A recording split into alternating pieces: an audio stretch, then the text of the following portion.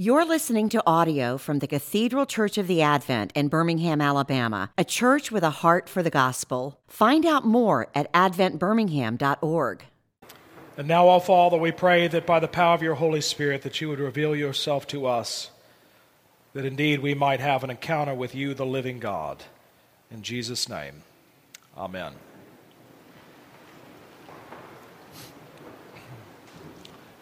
What are your impressions of John the Baptist?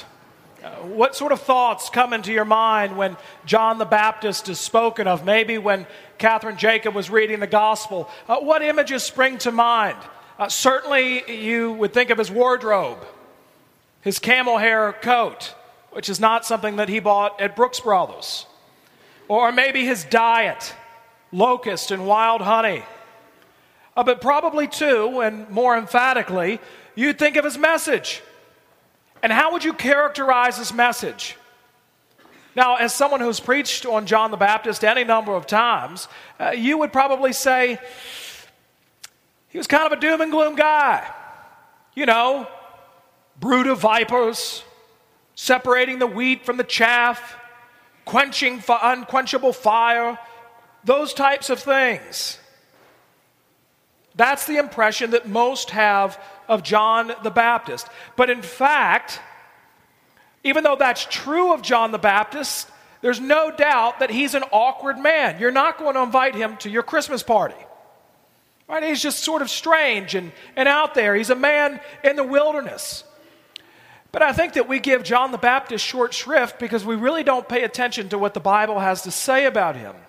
Because what the Bible has to say is that the overarching message and ministry of John the Baptist is marked not by doom and gloom, but by the most amazing, earth-shattering, life-transforming good news that the world has ever heard. Luke continues in chapter 3 with verse 18, where he says this about John. So with many other exhortations, he preached good news to the people. And here in our earlier passage, the word of God came to John, the son of Zechariah, in the wilderness. And what is this word that he's preaching? Luke enters into Isaiah chapter 40 and pulls that out. And the same reason why people left Jerusalem in the comfort of their own homes and their own communities to go out into the wilderness to hear John the Baptist, I think is the same reason why you and I are here today. And that is that each and every single one of us want an encounter with the living God, Jesus Christ. Even if you're an unbeliever, if you're here, probably the prayer of your heart is, God, I don't know who you are. I don't know where you are. I'm not sure what to think of you. But God, reveal yourself to me. Show me that you're real. Come into my life and allow me to feel your presence. And even as believers, if you're anything like me, there are times in your Christian life where your faith languishes. And you ask God to come into your life and rekindle the fire that was once there that you long to have returned. You want to feel the nearness of God. You want to feel the realness of God. And this is what the prophet Isaiah promises in the ministry of John the Baptist when he says, and all flesh shall see the salvation of God. That's the promise. That you and I and the people of old and the people that come after us have the opportunity to have an experience of God in a real and tangible way. But how does that happen? Well, John the Baptist tells us how that happens. In verse 3, and John went into all the region around the Jordan, proclaiming a baptism of repentance for the forgiveness of sins. Repentance and the forgiveness of sins. Those are the keys to encountering the living God. So if you are this morning an unbeliever, what does that mean for you? The forgiveness of sins and the reconciliation to God, our Heavenly Father, is yours through the cross of Jesus Christ. There's no other way to be reconciled to God except through Jesus. By his blood, by his resurrection, the gates of heaven have been thrown open wide to you. Forgiveness is yours for anything that you've done, anything you are doing, and anything that you will do.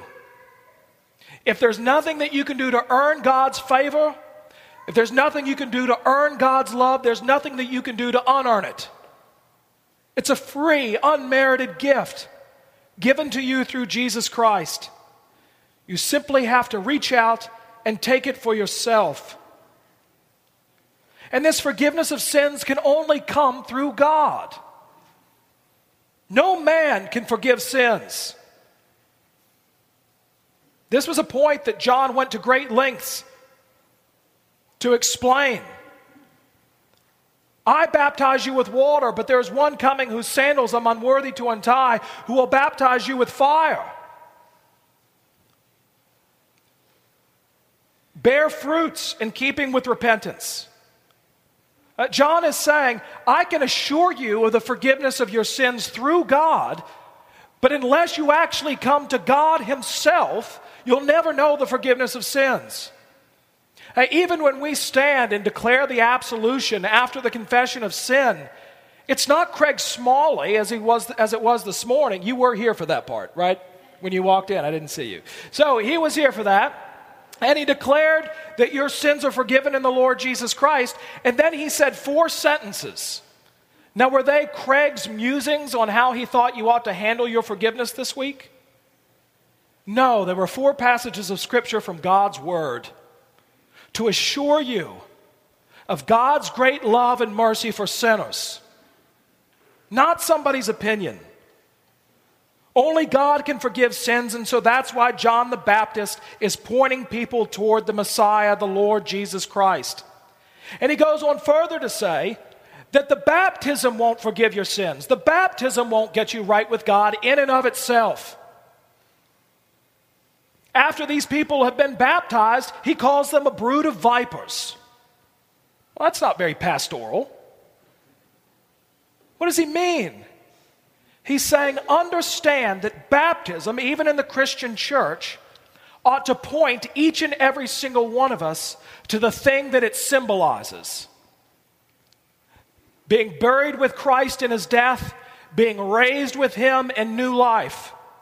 Even our baptisms point to the Lord Jesus. And it may be that you've been baptized with water, but John the Baptist asked, have you been baptized with fire? Because if you experience the forgiveness of sins, you undergo a heart change, and the issue of repentance comes about in your life. It manifests itself in your life. And repentance is not simply amending your life of all those little things that you deal with on a day in, day out basis. But repentance is a change of mind, a change of heart, where your eyes are open and you see that you're actually headed in the wrong direction. And when you know the forgiveness of the Lord Jesus Christ, and you know that your only hope for rescue is in him, you turn 180 degrees and you run as fast as you can, as hard as you can into his arms of forgiveness. That's what repentance is. It's running to Jesus. It's understanding that you can't save yourself, and the only hope that you have for forgiveness and salvation is in the Lord Jesus Christ. So if you're an unbeliever, forgiveness of sins and repentance. Those things, when they happen, enter you into a relationship with the living God, and God's promise is to fill you with his Holy Spirit, which is fire. I mean, do we understand that the same Holy Spirit that worked in the resurrected body of the Lord Jesus Christ is the same Spirit that dwells within us? The power to raise the dead. Now, that doesn't mean you and I are going to raise dead people, but it does mean that the living God lives within you.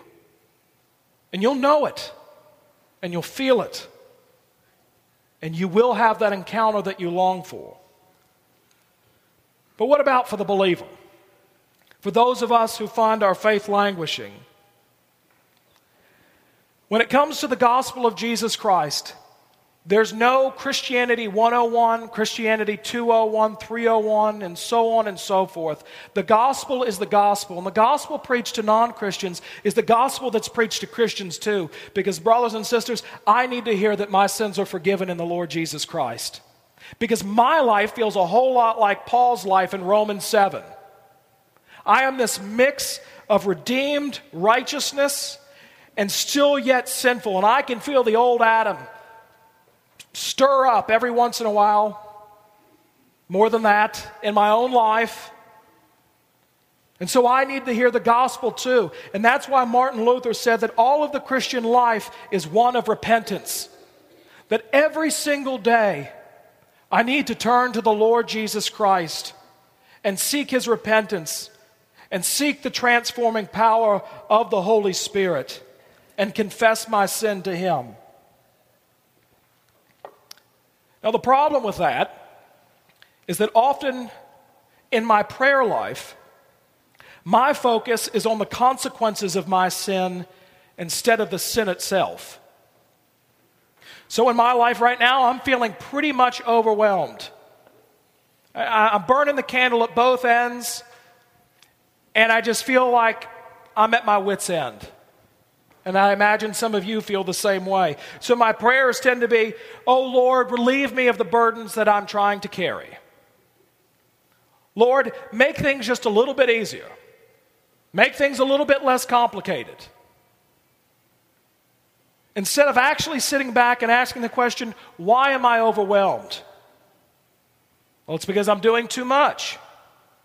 Why am I doing too much? It's because I think it's up to me to get the job done. And if it weren't for me, the job wouldn't get done. And so God's word to me is not, I'll make life a little bit easier for you, Andrew. But God's word to me is this: Andrew, I have already appointed my Messiah for the world, and you're not him.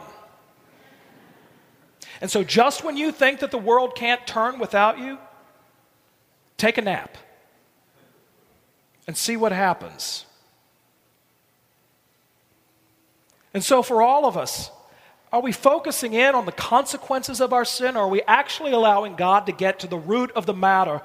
And instead of asking God to treat the symptoms, that He would go to the very core of what it is that we're struggling with in our lives. God, help me with my anger. Maybe we ought to pray, God, help me to understand why I'm angry. God, I'm just overwhelmed with sadness and a loss of direction. Help me to understand why I can't find my all in you. And allow God to actually go into those places by the power of His Holy Spirit. Because when that happens in the Christian life, John promises us that we will encounter the living God. And the assurance is that when we cry out to Him, that He will answer. Hear what Luke is saying in Isaiah 40. Prepare the way of the Lord, make His path straight. Every valley shall be filled, and every mountain shall be made low, and the crooked shall become straight, and the rough places shall become level ways, and all flesh shall see the salvation of God. What is John's ministry? It's to proclaim to you and I that there is nothing that will keep God from getting to you. I mean, have you ever been to Western North Carolina or in any mountainous region? Have you ever driven on those roads? I mean, you go through about a pack of Dramamine going up those roads because they're so curvy and switchbacks. And why are those roads built that way? Because the engineers looked at the terrain and said, that's the easiest way to go.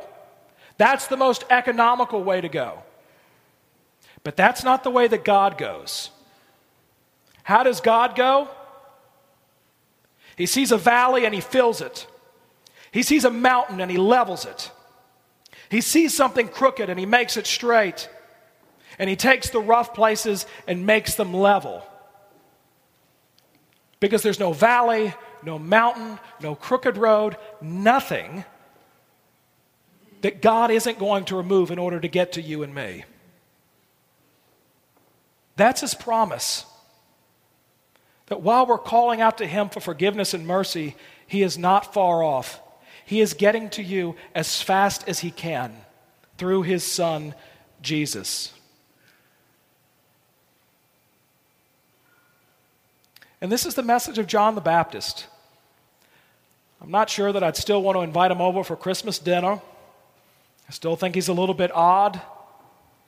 But the message that he brings is one of good news, earth-shattering, life-altering, an encounter with the living God, repentance and the forgiveness of sins, and all flesh shall see the salvation of God.